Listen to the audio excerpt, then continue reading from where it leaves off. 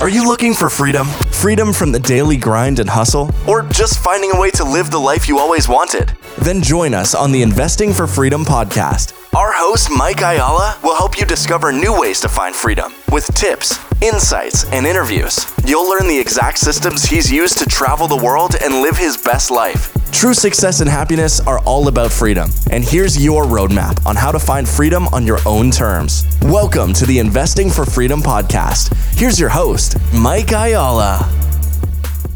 Thank you for joining me on the Investing for Freedom podcast. Today I'm going to talk to you about the fifth part of the 5 parts of the Investing for Freedom formula that I'm constantly talking about. What do you really want? Why do you want it? What are you going to do to get it? Measure results and adjust. Adjusting is so important. And if there's anything that 2020 taught us, it was really to be flexible and to adjust.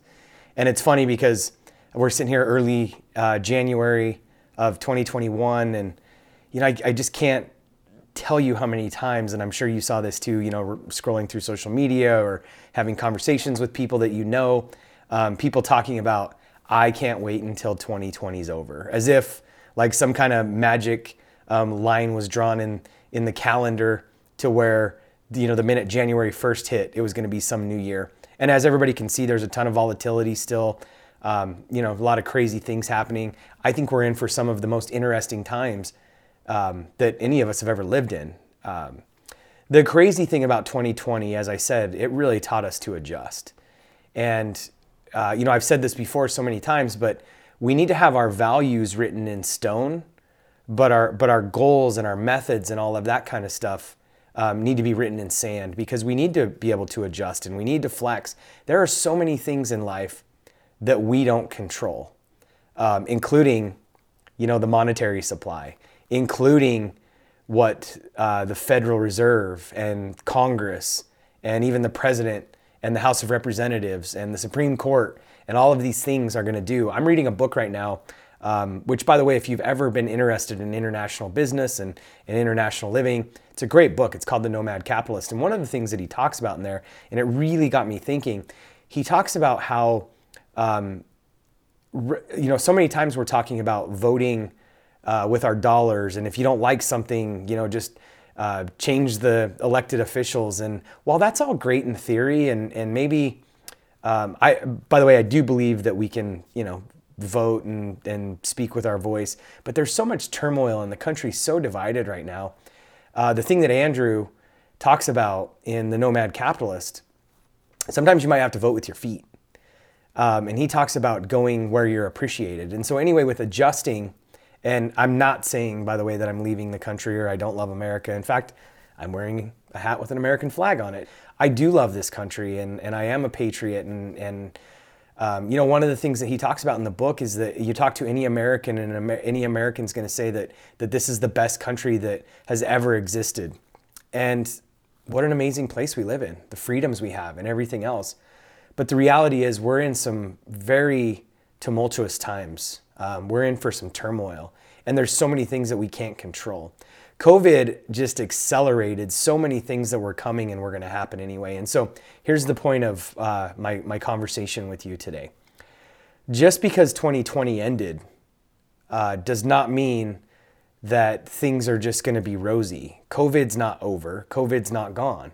And when we look at the power grab that has happened, when we look at the amount of freedoms that have been lost and the censorship that's going on, even on the social media platforms, which I'm coming to you on today, probably via iTunes or possibly Instagram or maybe even Facebook. But there's so much censorship happening and everything else.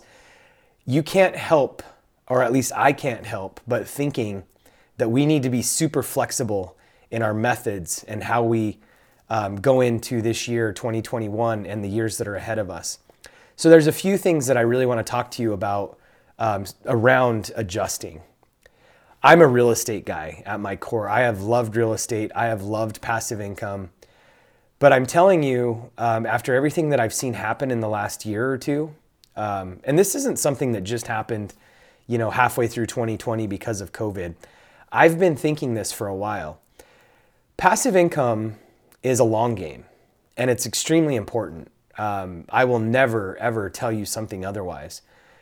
But in this day and age right now, with everything that's going on, while I'm not saying don't focus on passive income and that you shouldn't try to build up your passive income, what I am saying is the more money that you can make in the near term and the short term, meaning cash flowing businesses, meaning, double down on your sales, meaning if you've got a good real estate business, if you've got a W-2 job and you can figure out how to do a side hustle, the more revenue and income that we can figure out how to make in the next year, 2 years, 3 years while we have the opportunity, the better off we're going to be. Because right now, I'm not in any way saying that you can't buy real estate or that you shouldn't buy real estate, but as we all know, through COVID and with supply being so short and interest rates being so low and demand being so high for not only just living real estate, like single family residence, people want to have their own residence. Not only that, but investment real estate. There are more investors coming into the real estate market still today than at any time in the past. And I won't go into this too deep right now, but 2008 was a real estate crisis. And so in 2011, 12, 13, 14, and escalating up, all of that was an opportunity to grow in real estate. Money around real estate, financing, Fannie Mae, Freddie Mac, the Federal Reserve, institutional money, investment money, it has all been pouring into real estate, and it's still pouring into real estate faster than ever at this point in time because we're having a hard time finding returns, people just in general.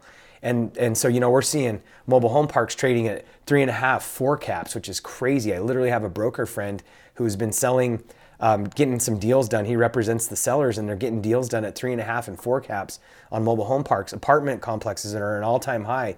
One of my mentors, Ken McElroy, he's been saying this for a couple of years, but they'll look at 600, 700 deals a year and be best in final in 10 or 15 or 20 and end up closing on one. It's extremely challenging to find cash flow. Now, you can still find deals out there. It's just going to be hard and you're going to have to put in a lot more work than you might have had to have done 5 or 10 years ago. And that being said, if you're listening to me right now and you already own a real estate investment company, and this is a key differentiator, there's a big difference between passive real estate and active real estate. And in GoBundance, we spend a lot of time talking about horizontal or passive income versus vertical or active income. And it's really hard to draw the line. And the thing that I realized is, what used to be really passive for me when I would buy a single family house and, basically a property manager would run it. Then once I sold my business and I really became an active real estate investor, meaning I built out a team, I have 60, 70 employees at any given time running a mobile home park community. I've got multiple people managing our single families, and we've got a team managing our commercial properties and that kind of stuff. So that's no longer really a passive investment. I'm literally running a real estate business. And so there's a big differentiator between those of us that are running real estate businesses and those that are investing passively. And I really want to draw that differentiation. So, if you're a person that's flipping 5, 10, 15, 20, 25 homes a year, you're not really a passive real estate investor. If you're investing passively, you're a doctor, or even, maybe you are in real estate, maybe you're a real estate broker and that's your active business, but then you invest $100,000 at a time with someone who puts together a fund and a syndication like we would do in the mobile home park space, and you invest with us, that's passive. Or another opportunity that I know a lot of people do is they buy turnkey rental properties. And so, they might be living in Phoenix, Arizona, and maybe they buy a turnkey property in Atlanta, Georgia, because Atlanta's rental market is great and they can still find good deals there. And they buy it from a turnkey operator, someone who would find a house, identify the house, remodel it, get it ready to rent, find a renter, and then they sell it to an investor, and then they manage it for that investor. That is truly passive. So there is still some opportunities out there for people to find passive investment opportunities with active real estate operators, people who are running real estate businesses. And by the way, there is still opportunity out there for you to find investment real estate, even if you are a passive investor. Meaning you want to find a single family house and then turn it over to an operator. Or even if it's not fully passive, you're looking to buy your first investment property. Can you do that? Yeah, sure you can. It's just harder than it's been in the past. You're going to have to work a lot harder to find the right deals. You're going to have a lot more conversations. You're going to have to be in the right network. And so the question that I would ask you to pull this together with adjusting, if you've been finding yourself thinking like, I'm going to go all in on real estate, I'm not saying you can't, but you might need to adjust that model for a while. And when we're in times like we are right now, you just need to be really careful and stick to the fundamentals. So am I saying stand on the sidelines? No. What I am saying is, again, stick to the fundamentals. So make sure you buy for cash flow. Make sure you're not over leveraging. You know, we've had a lot of conversations over the years about no money down deals and stuff like that I was a proponent of it, and I still am if you can find the right deal.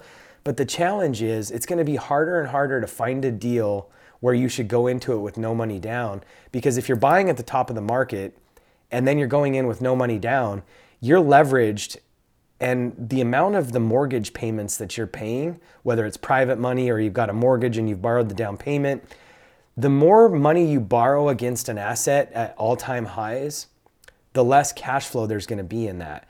And if rents drop in any way, shape, or form, or we've over-projected or under-projected our occupancy, any of that stuff, if there's any variable there, we have any drops in rental rates, or if you have some kind of adjustable rate mortgage and that ticks up on you a little bit, or if you've got a balloon payment due in a couple years, all those are things that you've got to be really careful with always, but especially in times when real estate is all-time high. So just stick to the fundamentals.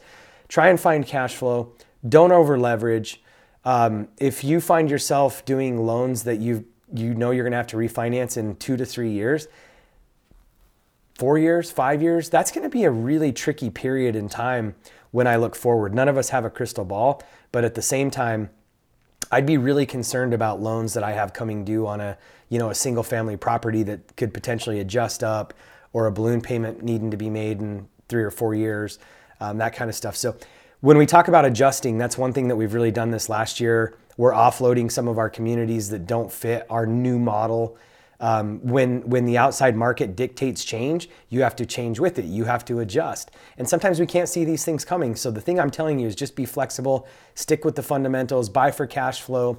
There are tax advantages, obviously, in real estate. We've got to watch the tax changes that are probably coming. I don't know that the new administration and the new House of Representatives and the new Congress are going to be as open to, big tax breaks for investors and that kind of stuff. So you just really got to be careful of the seasons you're in and really adjust the plan with the time and the flow. And, we're, like I said, I kind of started out the beginning of this podcast with it, but we're in interesting times in America and things are changing quickly. And there's a lot of things we can't control. So just manage your risk. This is all about risk mitigation at this point in time. I'm still excited about real estate. In fact, I think depending on exactly what happens, the opportunities in real estate are probably going to be as great as ever 2, 3, 4 years from now. But right now, I'm honestly getting ready to adjust. You're going to see me talking about a lot of different things. We're launching a fund around buying HVAC businesses. We're going to set up an operating company. I'm going to go back to my roots. I'm not moving away from real estate. We have built an amazing team at Park Place Communities that's going to continue to get some of our properties turned around. We've got a lot of properties that are in value add mode. We're bringing in new homes. We're remodeling homes. And like I said, we're offloading some of the properties that are underperforming, and anything that basically we can look at that we can sell today, that we can sell today at the same gain that it would take us 2, 3, 4 years to get the gain out of at all-time highs being right now, it makes sense to exit some of our properties. So why am I telling you all this? Just be flexible and adjust with your plans, because sometimes market conditions dictate it. Sometimes diseases that we didn't see coming dictate it. Sometimes there's change in leadership that dictates it. There's all kinds of things, monetary policy, all of the above. So rather than getting stressed out about it, adjust the plan. And what I would say to you to close on this, real estate, I will always love real estate. I love real estate right now. We still have a lot of opportunity in our mobile home park funds, the communities that we're doubling down on. There's a lot of growth opportunities. Affordable housing looks as good as it's ever looked. So I'm not saying don't invest in real estate. What I am saying is it's going to be more challenging. You may have to adjust. And whatever you can do in the next 1, 2 to 3 years, 12 to 36 months, to make as much as I always say, fake money as possible. How do you increase your income? During times when a lot of people's incomes are not increasing, figure out how to increase your income. Figure out how to produce more revenue. Figure out how to add more value, because the more income that you can make during this time, the more fake money that you can store up. When the time comes to be able to buy more assets, whether those are distressed businesses or whether those are distressed real estate assets, you need as much cash on hand as possible, or at least assets on hand, liquid assets on hand as possible. And what I mean by that is, potentially a lot of people are like, well, I don't want to have $1 or $2 or $3 million in the bank. Well, you might have to figure out where to invest that cash in the short term. Maybe it's short-term loans to secured real estate. Maybe it's investing some of that in gold and silver. Maybe it's putting it into some short-term investments and stuff like that. That's probably a conversation for a different day.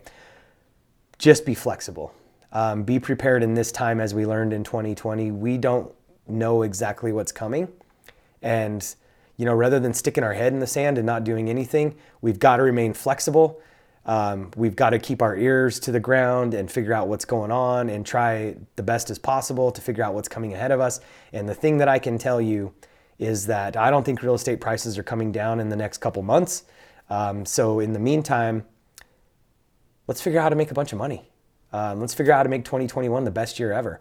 Let's figure out how to adjust our plans and figure out how to clean up. There's a lot of opportunity out there happening right now. Things are changing quickly. And the more we can stay on the front side of that rather than, looking backwards in the rearview mirror and wishing things are the way they used to be, how do we look forward and figure out what's coming? So cheers to 2021, and hopefully, it's the best year of your life, even better than 2020 was. And just, again, don't be too scared to adjust and be flexible.